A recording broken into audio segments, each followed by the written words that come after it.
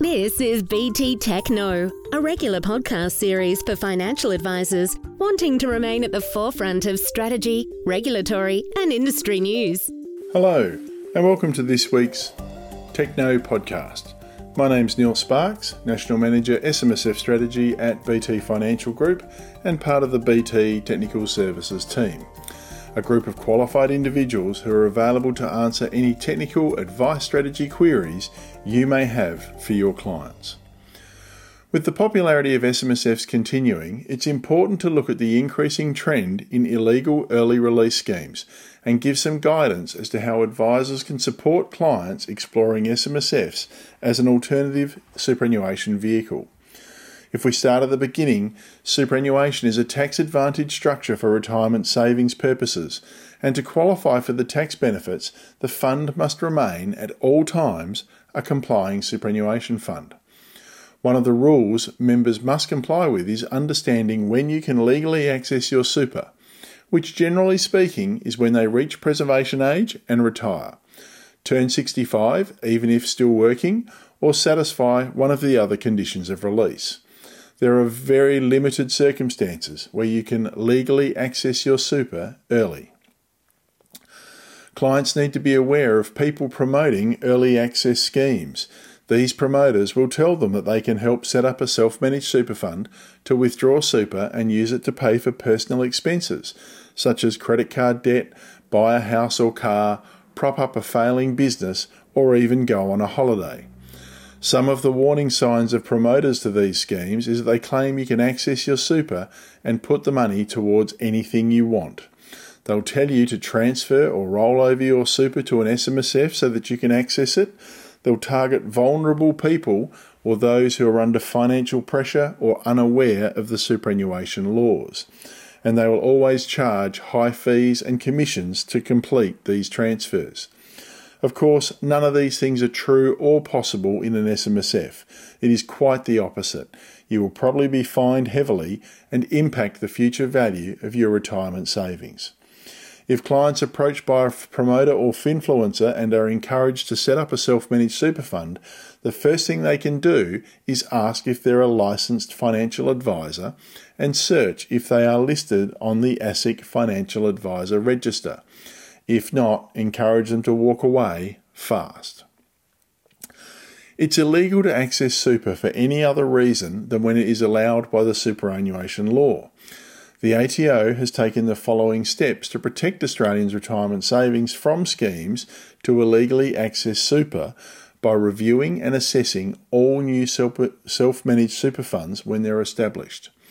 The SMSF registration process helps safeguard retirement savings by preventing the inappropriate establishment of SMSFs, and it will now take up to 56 days before an SMSF is shown on Superfund Lookup as a regulated fund. Once a new SMSF is displayed on Superfund Lookup, it will initially be given a status of registered. This status is allocated to all SMSFs on registration and will be updated within 7 days to complying when the SMSF receives its notice of compliance. An ABN for the fund will be issued before the election to be regulated is processed, and this means you can use the ABN to establish a bank account for the SMSF. If there is a problem with the new registration, the ATO will immediately contact the authorised contact for the SMSF. When an APRA fund or an SMSF receive a request to roll over their members' super balance to an SMSF, they must use the SMSF Verification Service, or SVS, to confirm the ABN in the request is registered as a self-managed super fund. The SMSF status is either complying or regulated. The tax file number of the member requesting the rollover is associated with the SMSF, and the TFN of that member is not compromised. There's no verified date of death for the member, and the SMSF bank details in the rollover request match those held by the ATO. And the electronic service address in the rollover request matches that held by the ATO. These steps will help prevent the creation of an SMSF for the purpose of illegal access to super. It's important that trustees keep the ATO up to date with any changes to their SMSF details. This will also help reduce the risk of fraud and illegal early access. Clients need to ensure their SMSF membership details are recorded correctly and notify the ATO of any changes. To reduce the risk of fraud, the ATO will send an email or text alert, or both, when there is a change to the SMSF's financial institution account details, electronic service address, who the authorised contact is, or any change to members. If you receive an alert and did not authorise or know about the changes outlined above, you should take action immediately. Now, of course, there are consequences for illegally accessing super. Any amount that is illegally accessed will be included as income in the tax return, even if they return the money to the super fund. This means clients could pay additional income tax and shortfall penalties along with interest. If clients have illegally accessed their super, they simply can't put it back into their fund. It will be considered a new contribution and captured under the cap limits. If a promoter helps clients access their super illegally, the client can't claim a personal tax deduction for any fees or commissions charged. And of course, there are consequences for SMSF trustees. Those who illegally release benefits to a member who has not met a condition of release may be liable for administrative penalties. They could also be disqualified as an SMSF trustee. And of course, if they're disqualified, they cannot operate as a trustee of an SMSF now or into the future. Their disqualification will be on public record, which could affect them professionally and financially. The ATO is actively monitoring self-managed super funds that lodge late annual returns as part of its crackdown on unlawful early withdrawal of retirement savings, because it believes that a number of SMSFs are delaying lodgement to avoid detection of the early access. The ATO and ASIC may prosecute promoters of schemes designed to illegally access super. The ATO could impose civil and criminal penalties, including significant fines and terms of imprisonment.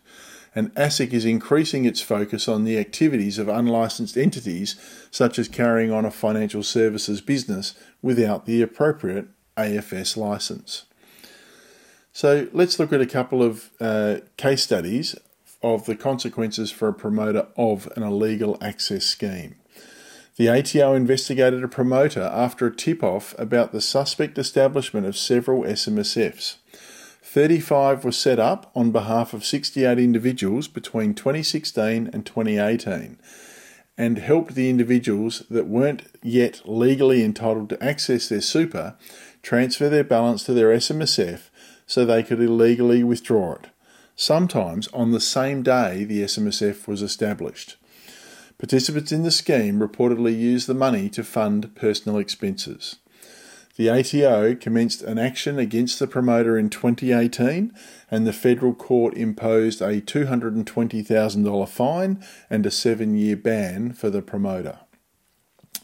In another prosecution, a financial advisor recommended clients roll over their super into a new SMSF and agree to pay either a one-off advice fee or enter into ongoing advice fees, and they would rebate part of those advice fees back to the clients.